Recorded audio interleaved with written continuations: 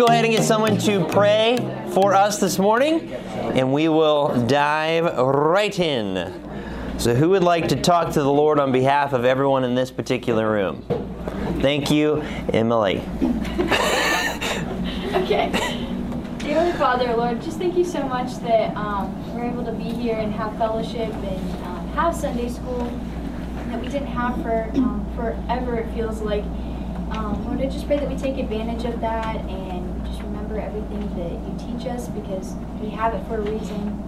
And that means that you want to share something with us. Lord, I pray that we just remember that and do what you ask us to do today. I love you. In Jesus' name I pray. Amen. Amen. All right. So this is the last of the three messages that we're doing on When Satan Speaks, and I think it's actually been a very interesting study in general. I really, thinking back on it, whenever we were trying to figure out what we were going to do. Sunday school was going to start, and we only had 3 weeks, and so I'm thinking, what in the world are we going to do for 3 weeks? And this one kind of popped in my mind. And I threw it out to the rest of the leaders, and they're like, yes, let's do that. And little did I know how well it was going to fit in with the stuff that we're doing on Wednesday, the stuff that we're going through in the guys' study on Friday nights, the camp theme, the circumstances that are surrounding just life and all the stuff that's been happening over the past couple weeks. I mean, it's just been unreal. So I'm just very thankful. I'm very thankful. And so I know when things like that unfold, it gives me great confidence coming in to teach something like this, because I know it's exactly what God wants us to learn. Because this is how He works. And so, just thinking back over the past couple of weeks, what have been some of the highlights for you? Looking back on, the Satan's goal number 1 in Genesis 3 with Adam and Eve, and Satan's goal number 2 with Job from last week. What have been some of the highlights for you that have stood out to you that you're like, man, I didn't quite think about that, or it affected something within your week that, maybe you were just under some sort of an attack and the things that we talked about just kind of hit home with you, or maybe it's a struggle that you have where you just utterly failed and you're looking at it like, oh my gosh, that's such a conviction, I need to do better next time. Anybody? Yeah. Like when you talked about how Satan is always the author of confusion, that really stuck out to me, because sometimes I'll be like, oh, is this what God wants me to do? But then I don't have certainty about it, or I don't have certainty about a certain decision. And it's hearing that, I'm like, okay, if I don't have clarity, then Satan's the one trying to confuse it all up. Yeah. Yeah, absolutely. Yeah, because anything that God wants you to do, you'll be confident. Your emotions might be getting in the way because you might be afraid, but it's clear. You know exactly what you need to do. Yeah, for sure. That's good. All right, what else? Yeah. Just how Job had such a testimony that got the two, like you said, the two most powerful beings in the universe were talking about it. Yeah. And saying oh, well, can you really make me fall? Well, no, he's a perfect and upright man. Yeah. And then with all the tests that Satan tried to do on Job to get him just to curse God. Yeah. Which in our culture is pretty normal. Yeah. For people to do that. Yeah, but for sure. He refused to even do that. Yeah. That's good.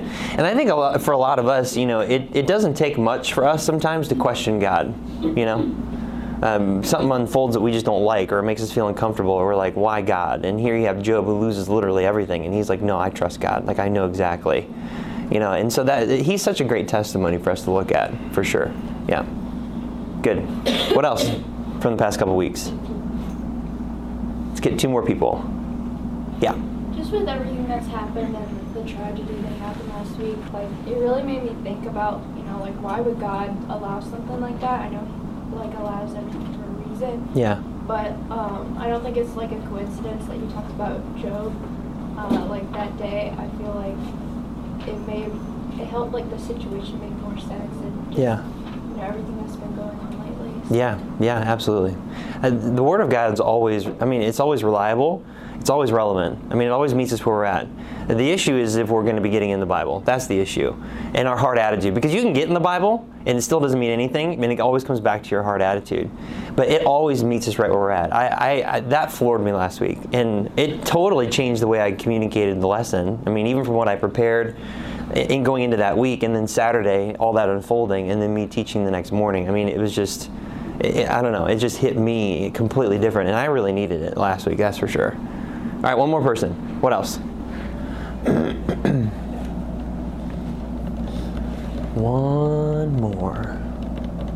Jamie. I just love that, the 3 times that God put something in the Bible around Satan speaking was exactly what we need to know about him in order to combat him. Yes. And it's no more and no less than what we need. It's just simple and elegantly put. And God's just awesome that way. Like, he doesn't focus on Satan. He doesn't make Satan the focus, but he's like, here's what he is. Here's how you deal with him. And here's how you can proceed in your life. Yeah. Yeah. I love that. And again, the Bible gives us everything that we need. Everything. And that's a good lead-in. So let's look at the review again, because we talked about this over the past couple weeks. But it really began with the fall of Lucifer, and understanding. And this has been a conviction to me, and I've even used this with my own kids. When we are in rebellion, if we're in a situation where somebody is an authority over us and we don't like it, and then we act out upon it, you're acting like Lucifer. You're acting like the devil. Because that's exactly what he does. And I'm telling you, with my kids, that hits them square in the face. They're like, wait a minute, I'm acting just like Lucifer when he fell. And that should be a conviction to you. It should stop you in your tracks when you're living and you're making decisions and you're going against God's will for your life. But it really began with him, and sin began with him, and that led into all the disarray that we have now, and that led into the battle for the throne. And that's the theme of the whole Bible.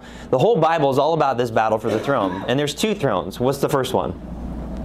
Or what's one of them, I should say. Not first, but what's one of them? The kingdom of God, which is the throne inside of you and I, the spiritual throne that sits right here in the midst of you. God wants to rule and reign in you, in and through you, spiritually speaking. And then, what's the second one? Kingdom of heaven, which is the physical kingdom that God wants to establish and that he will establish on the throne in where? Jerusalem. And so he's going to do that. So those are the 2 thrones, and it's always been a battle for those 2 thrones. From the very beginning, if you studied out in the scripture, Lucifer was the king over both of those kingdoms. And when he fell into sin, it went away. And then when God restored everything again, he gave both of those kingdoms to Adam. And then where do you find Lucifer? Coming right in between to take those thrones away. And then the whole story of the Bible is God restoring that which was lost. And he's going to do it. And he did that through the cross. He established which throne? The kingdom of God, and now we can freely allow God to come in and rule and reign on the inside spiritually. And then in the future, after the tribulation period and everything, he's going to come and he's going to establish the kingdom of heaven upon the earth. So he's going to do that. But the Bible is all about the battle for the throne, and it really begins with Lucifer. And then thirdly, Satan is the author of confusion. So that's been your blank for the past couple weeks. That's your first blank on your study sheet. Satan is the author of confusion. One of his main tactics in your life is to create a circumstance that fosters confusion. If he can get you confused, he can get you off balance, and he can take you out. And so you have to know that. You've got to know your enemy.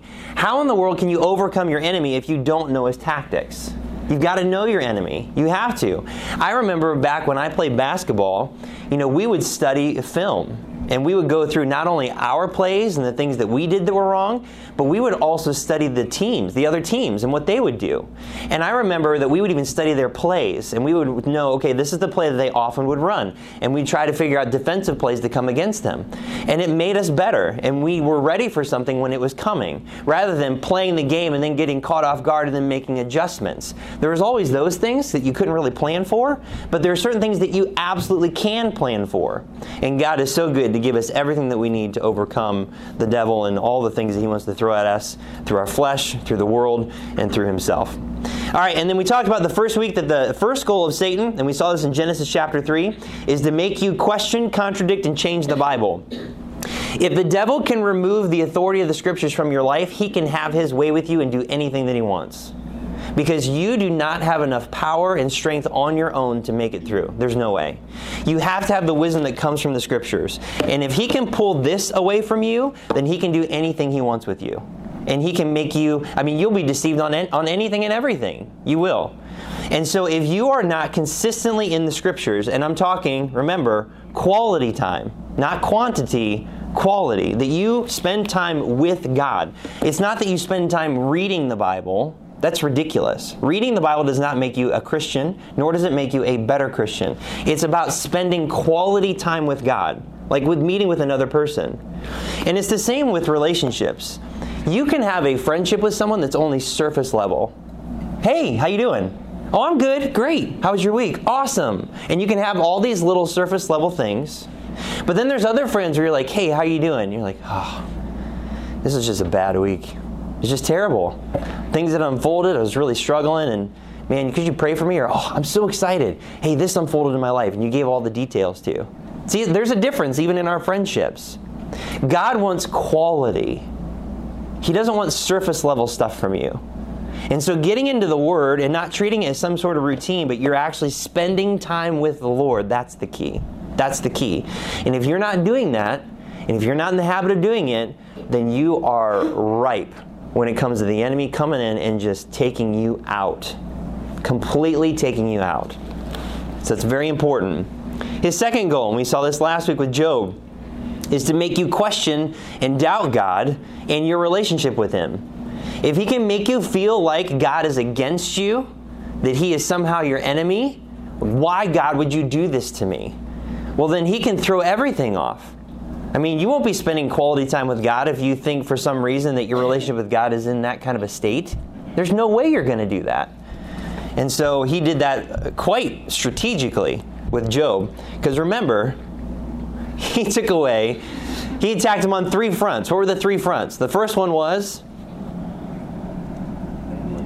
family, which was he attacked him physically, right? Because he took away his family. He took away his family. He took away his substance. He took away all of his ability to make money, his security, everything. He took away everything. So he attacked him physically, and then he attacked him emotionally, right? Because he not only took all that stuff away, but then he took away his health. His good health was now gone. He had these boils and these sicknesses that he had. His own wife was attacking him and say, hey, you just need to curse God and die. That was straight up an emotional attack. And then he has his 3 friends coming along and saying, what did you do that was wrong? I mean, and now he begins questioning, and then through the process of his 3 friends being attacked physically, being attacked emotionally, led to the attack spiritually, where then he's like, I want to just take my arguments and I want to talk to God. I want Him to answer me face to face. And then what did God do? He answered him face to face, and He set him straight. And He corrected him in the first 2 chapters of Job 38 and 39, where He says, listen, this is my relationship with you. This is who I am. I am going to set this straight. And Job was like, yeah, I'm a moron, more or less. That's exactly what he said. I was speaking about things I didn't understand. And then he took the next 2 chapters, 40 and 41, to talk about the enemy, the behemoth and Leviathan, and he explains who they are. And then Job's like, I get it completely. Completely, I get it. And then that's when he finally repented thoroughly, and he made it right with God, and he made it right with his friends, and actually was able to spare the lives of his friends because he made it right. So that's what Satan wants to do. He wants to take the authority of the Word of God away from you. He wants to remove your relationship with God and make you not walk with Him. And he's very good at doing that. Very, very good at doing that. And I think every single person in this room can attest to those 2 things. Because we've all had things unfold in our life where those 2 things are attacked. For sure. For sure. All right. And so now we're going into the 3rd one. And this is another one that he is very, very good at. And it ties right back into Genesis chapter 3. So go ahead and turn your Bible to Matthew chapter 4. Matthew chapter 4, and we're going to see how Satan wants to get you to question and doubt the will of God for your life. He wants to get you to question and doubt the will of God for your life. Now, there's a separate study that we've done in time past where there's 7 wills of God for your life. There are 7 things particularly that God wants you to do, and if you are doing those things, that you will be in the center of God's will. So if you're interested in knowing more about that, I do have notes. You can just let me know and you can study that out for yourself later. But it's definitely worth studying and writing in your Bible. I have those in my Bible too, and they're a great reminder to me. And so there are 7 wills of God that He wants you to do. And in this particular context, you have Jesus, who is obviously in the center of God's will. He's in the absolute center of God's will, and He is being attacked. He's absolutely being attacked. Okay, so just a little bit of context. You know, Jesus is born, and then He grows up, and He spends 30 years growing up until He begins His earthly ministry. And there's 2 things that unfold before He begins His public ministry. In chapter 3, you have John the Baptist. who is out preaching, and he's saying the kingdom of heaven is at hand, saying that the Messiah is going to come. And then you have verse 13 of chapter 3. Take a look at that. It says, "Then cometh Jesus from Galilee to Jordan unto John to be baptized of him. But John forbade him, saying, I have need to be baptized of thee, and comest thou to me? And Jesus answering said unto him, Suffer it be so now, for thus it becometh to fulfill all righteousness. Then he suffered him. And Jesus, when he was baptized, went up straightway out of the water, and lo, the heavens were opened unto him, and he saw the Spirit of God descending like a dove and lighting upon him. And lo, a voice from heaven saying, This is my beloved Son, in whom I am well pleased." So before Jesus begins his public ministry, the first thing that we see here is that he gets baptized. Now, when you think about it, and especially with John the Baptist, this is a baptism of repentance. This is a baptism to prepare the nation of Israel for the coming of the Messiah. That there's things in my heart and in my mind that I had wrong about the Messiah, and he's coming, and I need to be ready. And so this is that whole baptism. And here Jesus shows up, and he says, I need you to baptize me. And then John's like, you kidding? Like, no. If anything, you need to baptize me. And Jesus makes a great statement here in verse 15. He says, Suffer it be so now, for thus it becometh us to fulfill all righteousness. See, there are things that it may not be necessary. Like, Jesus didn't need to be baptized. I mean, he's like God in flesh. Like, I think God would make an exception on that one, I'm just stretching that one a little bit. But here he's like, no. We have to do this. Because you and me, John, we need to fulfill all righteousness. This must be done. We have to do this. And there are times in your life where it's very important to go above and beyond what God has asked you to do, just because you love God and you care about God and you care about His reputation. It's very important. Most Christians do the minimum.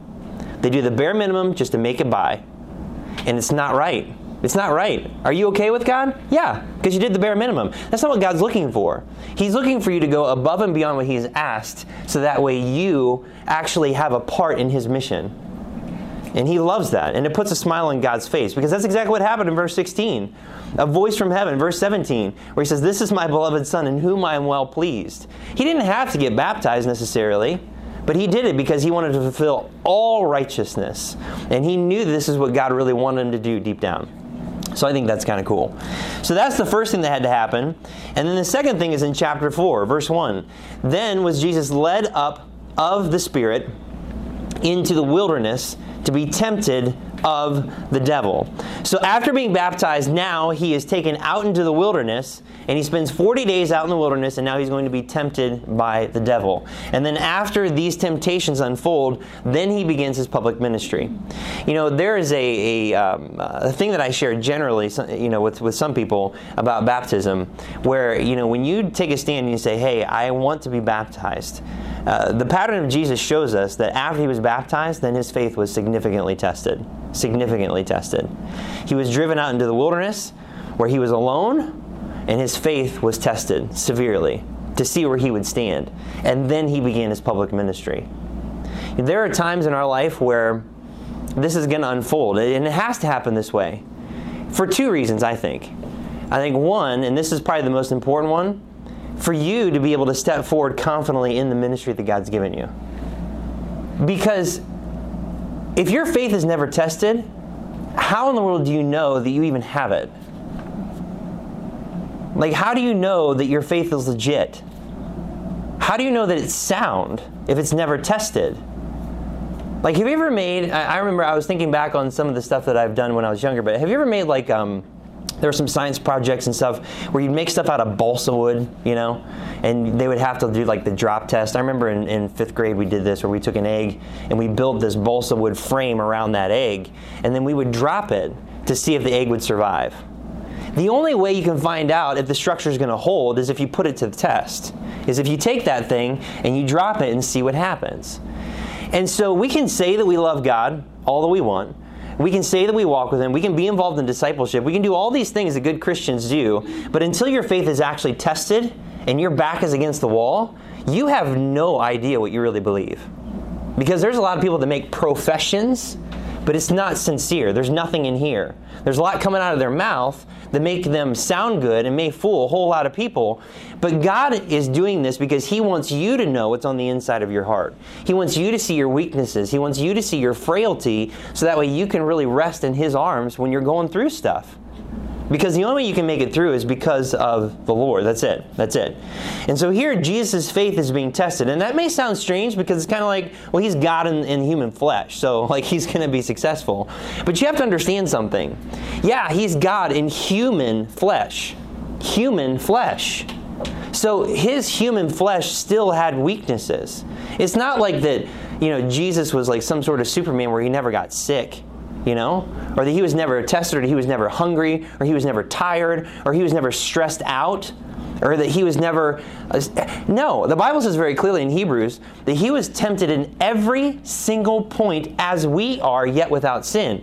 So He struggled with temptation. Now, He didn't act upon it. He didn't go through with it, but He struggled with it. And you can imagine, from a little kid, kids don't need to be taught how to disobey. They're just really good at it right out of the womb. They just know.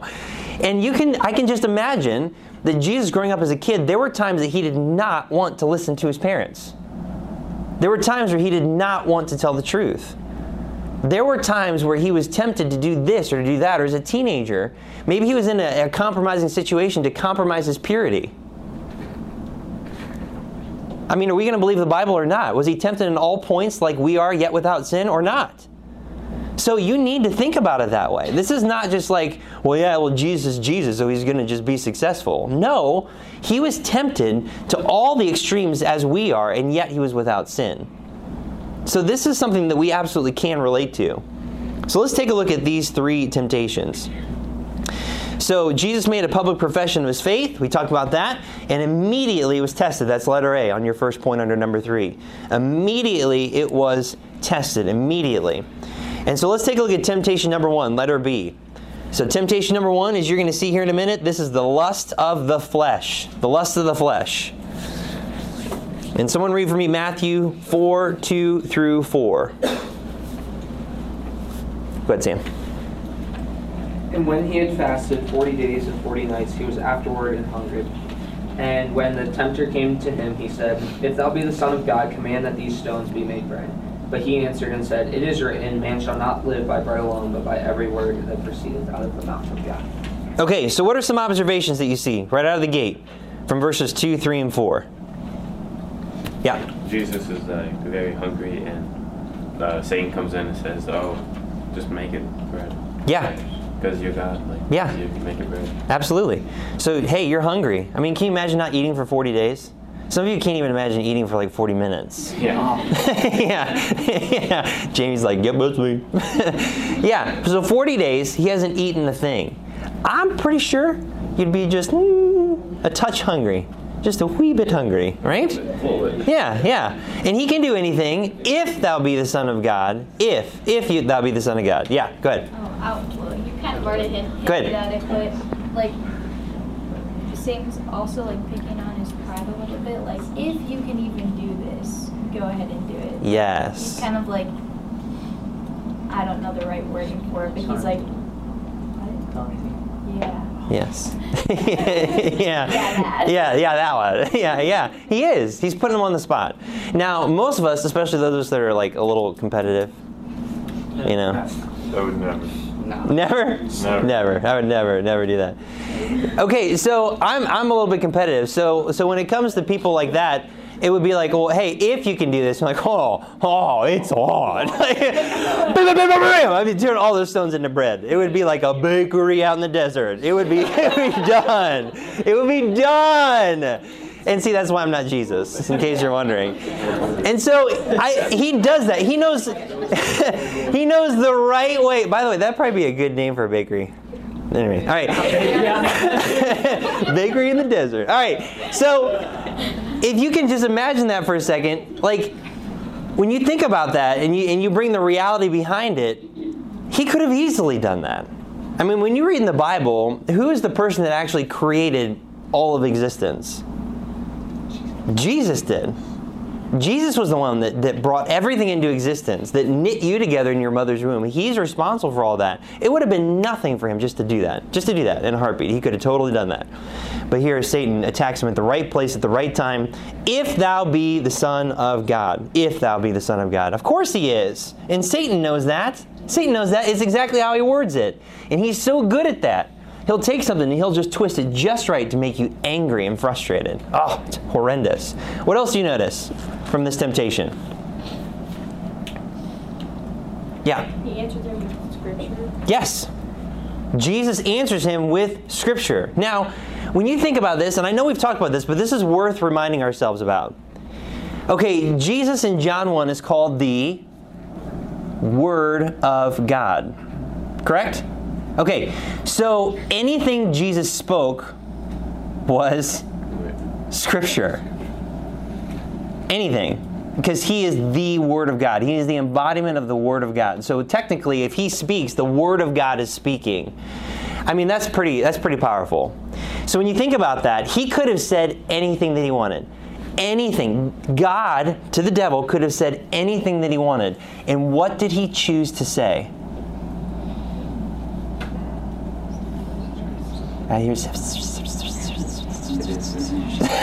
Let's put that into audible words that everyone can hear. Anybody?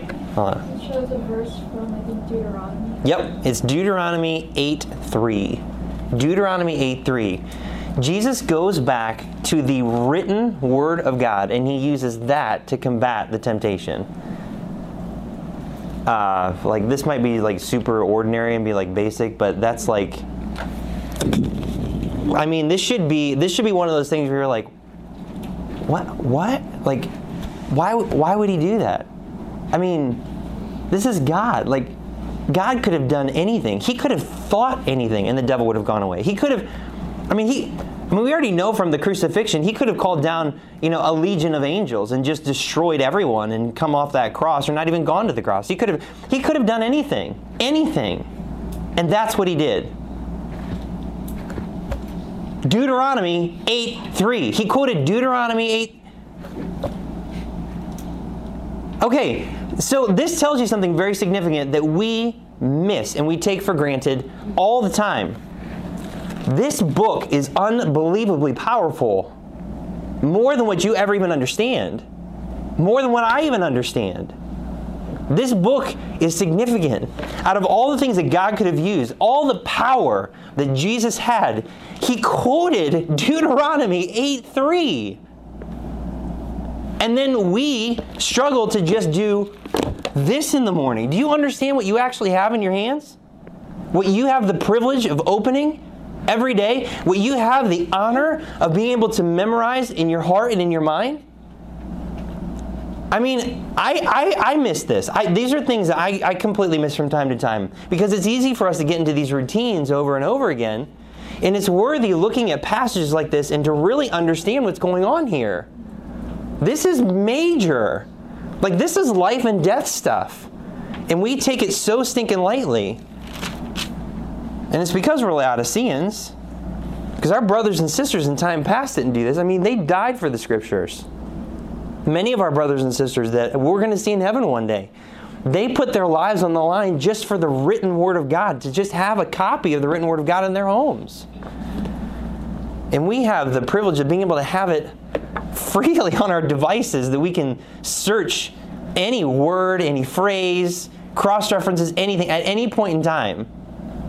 We have that privilege. It's unbelievable. We have no excuse to not know the Scriptures, to not love the Scriptures, to not understand more about the Scriptures than anybody else in human history. And yet we don't. We are the least fruitful out of all the churches throughout church age, through church history. It's unbelievable. It's unbelievable. And that's why he even uses this one. Man shall not live by bread alone, but by every word that proceedeth out of the mouth of God. That is amazing. The reason why you can live a successful Christian life is not because of anything else other than your reliance and trust and security in the written words of God. And Jesus proved that. The lust of the flesh. You want to fight the lust of the flesh? It's the power of the Word of God, for sure. Temptation number 2. Pride of life. Temptation number 2 is the pride of life. Pride of life. That's your blank there. Pride of life. Someone read Matthew 4, 5 through 7. 5, 6, and 7. Go ahead, Carson. Then the devil taketh him up into the holy city, and setteth him on a pinnacle of the temple, and saith unto him, If thou be the Son of God, cast thyself down, for it is written, He shall give his angels charge concerning thee, and in their hands they shall bear thee up, lest at any time thou dash thy foot against a stone. Jesus said unto him, It is written again, Thou shalt not tempt the Lord thy God. Okay, so what do you notice? Observations. What do you see? Yeah. No, Satan's taking the scriptures but out of context. Yes. Totally. Okay, so let's say the first temptation unfolds in your life, and you're like, okay, I'm trusting in the power of the Word of God. All right, I'm going to use that. Okay, awesome. Gaining a victory. Second temptation comes, the enemy is going to take the very same thing that you use to combat that temptation, and he's going to turn it around on you, and then he's going to try to cause confusion. He's going to try to use your same tactics against you, and he will do that. And he's very good at that. And if you are not sound in your doctrine, I'm not just talking about knowing the right things and believing the right things, but I'm talking about proving the right things with the written Word of God. You know, we talked about this a little bit at the guys' study. You know, I'm a big advocate of 2 or 3 witnesses. That principle you find in Scripture is a huge principle. Anytime that I say something spiritual, anytime that I write something spiritual, anytime that I put something on your guys' study sheets, if you notice, even down on the bottom part of your study sheet, how many cross-references do I have for each point? 2 or 3, sometimes more. I don't want to give you a biblical concept and say, hey, just trust me, I know what I'm talking about. No, I want to give you something and then show you from the Scriptures of why it's true. Because who gives a rip of what I think? Like, what does my opinion have to do with anything? I am as weak and frail as any one of you. I have my own weaknesses, my own insecurities, my own failures, my own things that I still struggle with from time to time. I need the Bible just as much as you do. So it's not true because I say it is. It is true because the Bible says it is. And so here you have the devil taking that right against God, and he's attacking it back at him again. And so you better know what you believe, you better know why you believe it, and you better know how to prove it. You got to know how to prove it. Or else, how do you know it's actually true? You can be raised in our church, and you can be taught sound doctrine. And I am willing to bet almost everything that you've been taught in this church since you've been little, and for most of you that have grown up here, is sound. And it is right on, and it is dead on. But don't take it just because of that. You need to know. You need to know for sure that what we have been teaching you for your entire life and everything that is spoken from this place or even from the main pulpit from Pastor Tom is the Word of God. You have to do that. You have to. Because there's going to come a day where there is no Pastor Tom, where there is no Stephen, where there is no mom and dad. And then what are you going to do? Then what are you going to do? I mean, I've thought a lot about this. It kills me to even think about my parents passing away. They're getting older, and it's the fact of life, and it kills me. I can't think of that. It's just hard. But I know that when my parents pass away, I know what I'm going to do. I know what I'm going to do. And it's not because of them. It's because I've taken the time to dive into this book and say, I believe this because of what it says. It has nothing to do with my parents. And many of the things that I believe, my sisters don't believe. And it's because they've chosen to believe whatever they want to believe. Now, they're still saved, and they still preach the gospel, and they're still doing the work of God to the best of their ability. But there are things that they believe that I don't agree with. And it's not because I don't love my sisters. It's because they're wrong. It's because the Bible says something different. And I've taken the time to find those things out. And you need to do the same. What else do you notice from this one? From this temptation?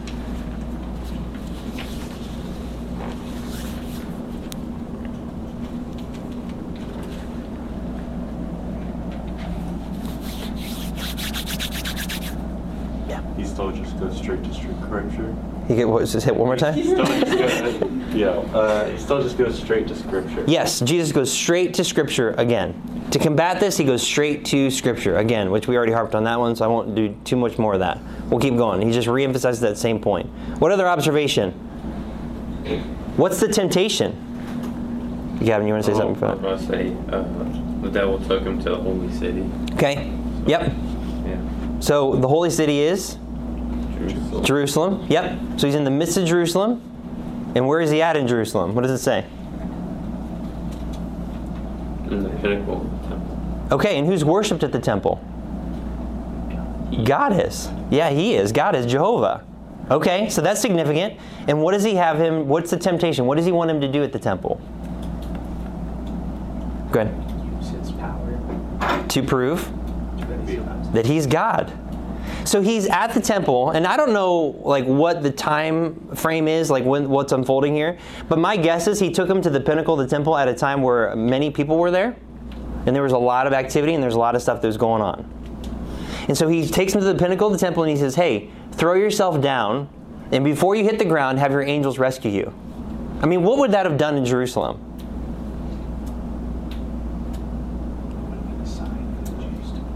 Yes, it would have been. It would have been a sign for the Jews to believe that he was the Messiah. So he's saying, hey, you know what? Let's just cut all this stuff. Forget your earthly ministry, all these things that I know you want to do and you want to do this. Let's just cut to the chase.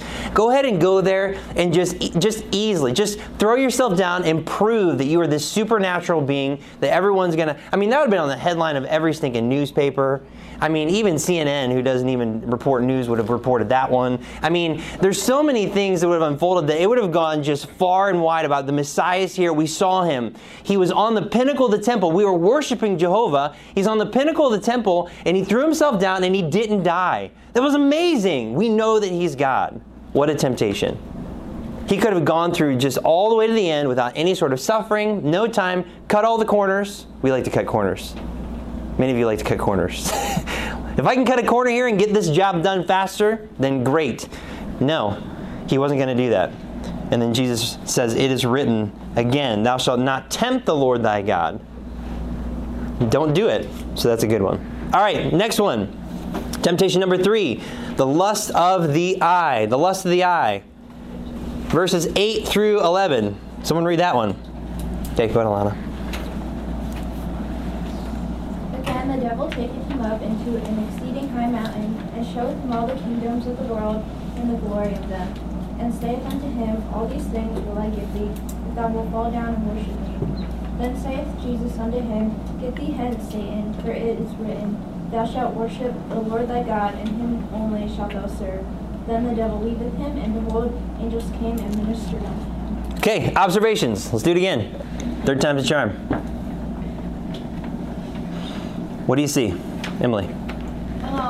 Satan kind of like comes. Sorry, Satan comes like straight out and is just like this is mine and you can't have it unless you bow down to me. And he's looking again.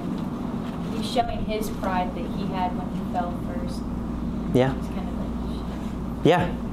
Yep. He's showing him all the kingdoms. This is all mine, and I will freely give it to you if you just worship me. What else? Yeah. Jesus still quotes scripture, but he also says, get thee hence, Satan. Yeah. So it's kind of like that one verse that says, like, resist the devil and he will flee from you. So, Yeah. like, not only is Jesus using scripture, but he's actually saying, like, get away from me. Yeah. I'm not following. Yeah. That's good. That's good. That's really good. Yeah.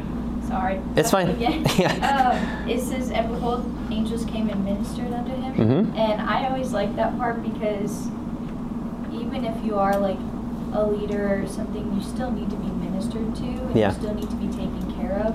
And like it shows, even Jesus needed that, and Mm-hmm. he was fasting for 40 days, and then he just endured this spiritual warfare. Yes. And like he needed a refreshing, just like we all do sometimes. So it kind of helps that like he was human. He did like we're talking about earlier. Yeah.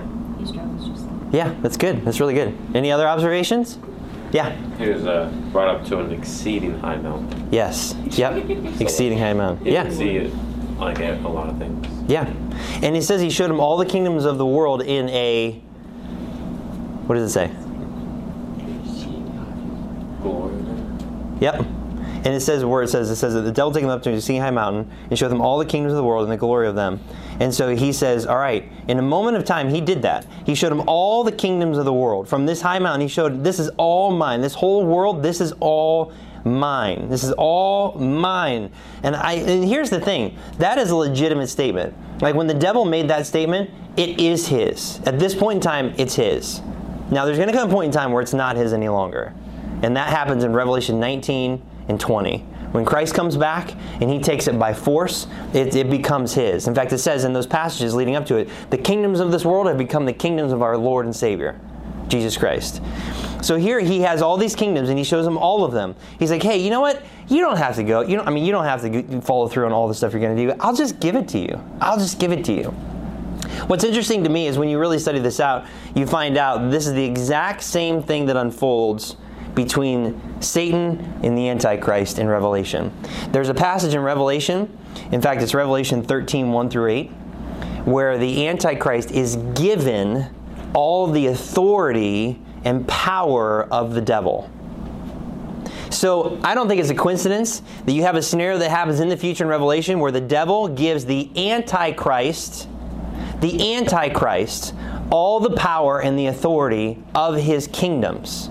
And here you have Satan offering Jesus Christ the same thing.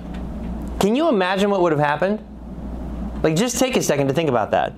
If Jesus would have actually fallen down and worshiped the devil at this point and received all the kingdoms, then the Christ would have now become what? The Antichrist. And then now all the events that you see written in Revelation would have unfolded from the devil's perspective. This is what the devil was trying to do. He was trying to turn Jesus Christ into the Antichrist to fulfill his will and control the planet and usurp God's plan and authority. It's exactly what he's doing. And it's not a coincidence that that is the third temptation, the lust of the eye.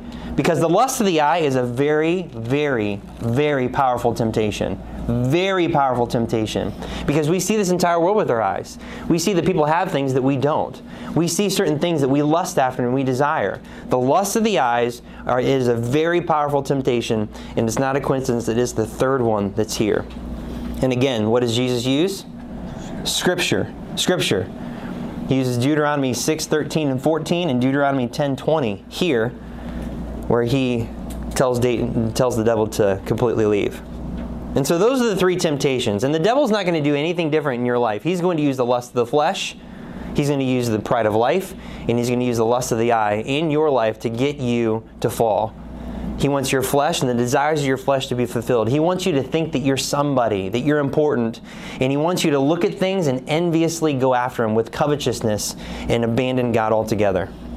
And of course, Jesus was successful through all three of these temptations, and then he begins his public ministry. If you look down in chapter 4, verse 17, it says, from that time, Jesus began to preach and to say, repent, for the kingdom of heaven is at hand.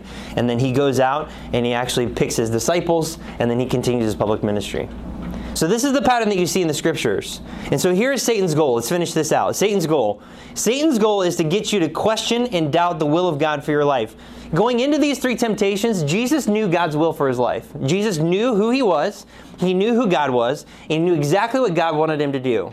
And when he went through these three temptations, his confidence in God's will for his life was tested through the lust of the flesh, the pride of life, and the lust of the eye. And I am telling you today, it's the same for you. The devil, your enemy, your flesh, this world, wants to get you outside of God's will by getting you to fall in these three areas. And there are many people, and I've said this before, there are many people that have compromised God's will for their life, where they've ended up doing things for the rest of their life they should have never done. They married people they should have never married. They are involved in things they should have never been involved in. That God may even call them to be pastors and missionaries and pastors' wives and missionaries' wives. And they were never able to do it because they were completely disqualified because they fell in these three areas and they never came back. And I've seen it time and time again. It's very few the people that really want to buckle down and do what God has called them to do. But it is possible. Jesus did it, and he had a tremendous earthly ministry, and you can do it as well. So what are we going to do? What are we going to do? How are we going to combat this? Well, obviously with the Word of God for sure, but the things that Jesus showed us, that God shows us through Matthew chapter 4, what do we need to remember? All right, first of all, you need to remember the constant battle between the world's way and God's way. You've got to do that. 1 John 2 talks about that, talks about the lust of the flesh, the lust of the eye, and the pride of life. And that those things are going to pass away. In Romans 12:2, who has that one memorized? Come on, Romans 12:2.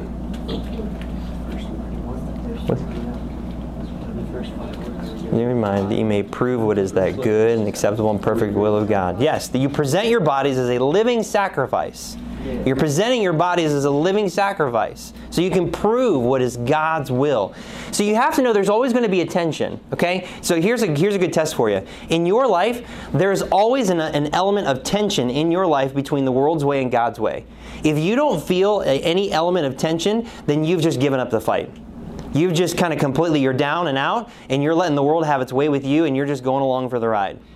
There should always be an element of tension. You should always be recognizing that there is the world's way and there's God's way. Because when you're doing what God wants you to do, there is a constant resistance against the things of this world. Constantly. Because you're going to want to do the things of the world. You're going to want to just go. But you're going to have to go against it. And it takes a lot of effort, frankly, to do that. And you can feel the pressure of going against the world. So if you don't feel any pressure, then you're not walking with the Lord. There's no way. There's absolutely no way. Or you're compromised, or you have some giant hole in your walk where you're letting the world have its way with you, and it just eases that pressure. But when you're following the Lord, there's going to always be pressure. But here's the beautiful thing. What I love about God is that He always leads the way, and He makes it a lot easier. And so if you've ever walked through like any sort of strong current or anything like that, when you have something in there that's blocking part of the current, or like let's say you're following another person, it's much easier to follow another individual as you're walking through current because the person in front of you is breaking that current. It releases some of that pressure. And so the closer you are to God, the easier it is to walk against the things of this world because He's breaking that current. But the farther back you get, that current rips back around and then it increases its strength again. And that's why we fall, because you can't do it alone. You've got to walk closely with the Lord. You have to. The second thing you have to remember is that you cannot fight with the flesh with the flesh. You cannot fight the flesh with the flesh. I wish we had time to go to Romans 8, but we just don't. Romans 8 is a great one that you need to take a look at later. You cannot fight your flesh with the flesh. It is not going to work. I don't care how much willpower you have. I don't care how disciplined you might be. It is never going to work. Especially with your deepest, darkest struggles that you don't want anyone to know. It is never going to work. The only way that you can fight the temptation is with this next point that we're going to talk about. You need to remember where the power to fight resides. And that is in two things. And we saw this in Matthew chapter 3 and in chapter 4. The Spirit of God and the Bible. The power to fight successfully resides in the Spirit of God and in the Scriptures. If you notice in Matthew chapter 3, when He was baptized, the Spirit of God descended upon Him, and the voice of God spoke and said, "This is my beloved Son in whom I am well pleased." And then in chapter 4, when temptation 1 came, what did Jesus use?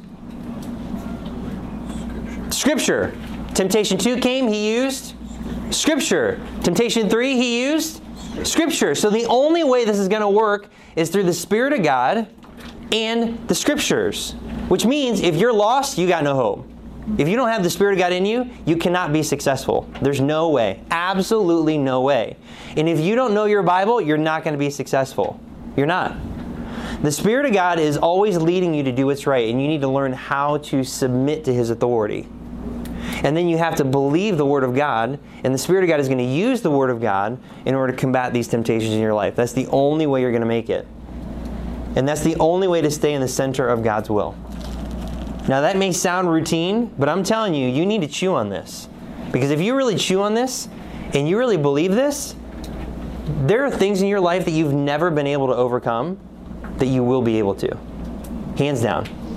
There are things that you've never been able to overcome that you will be able to overcome if you actually take this to heart and apply it to your life. And it's not true just because I said it. It's true because of just what we read. Matthew 3, Matthew 4. It's exactly what Jesus did. And this is something super significant. If Jesus chose this route, then why would we choose a different route? Like if this is what the Son of God, if this is what He did, why would we think that something else would be better? And it's because we're fools, that's why. So don't be foolish, be wise. Let's pray. Father, thank You for our time together this morning. I pray that You would open up our understanding with these things and that we would be obedient to You. It's very simple, but very, very true. And thank You for the reminder for me too. These are things that I really needed to remember, especially with that first point that we talked about with the Word of God. And and how much power actually is in the written Word of God, and how it's easy for us just to think otherwise. So help us. We need your help. We pray this in Jesus' name. Amen.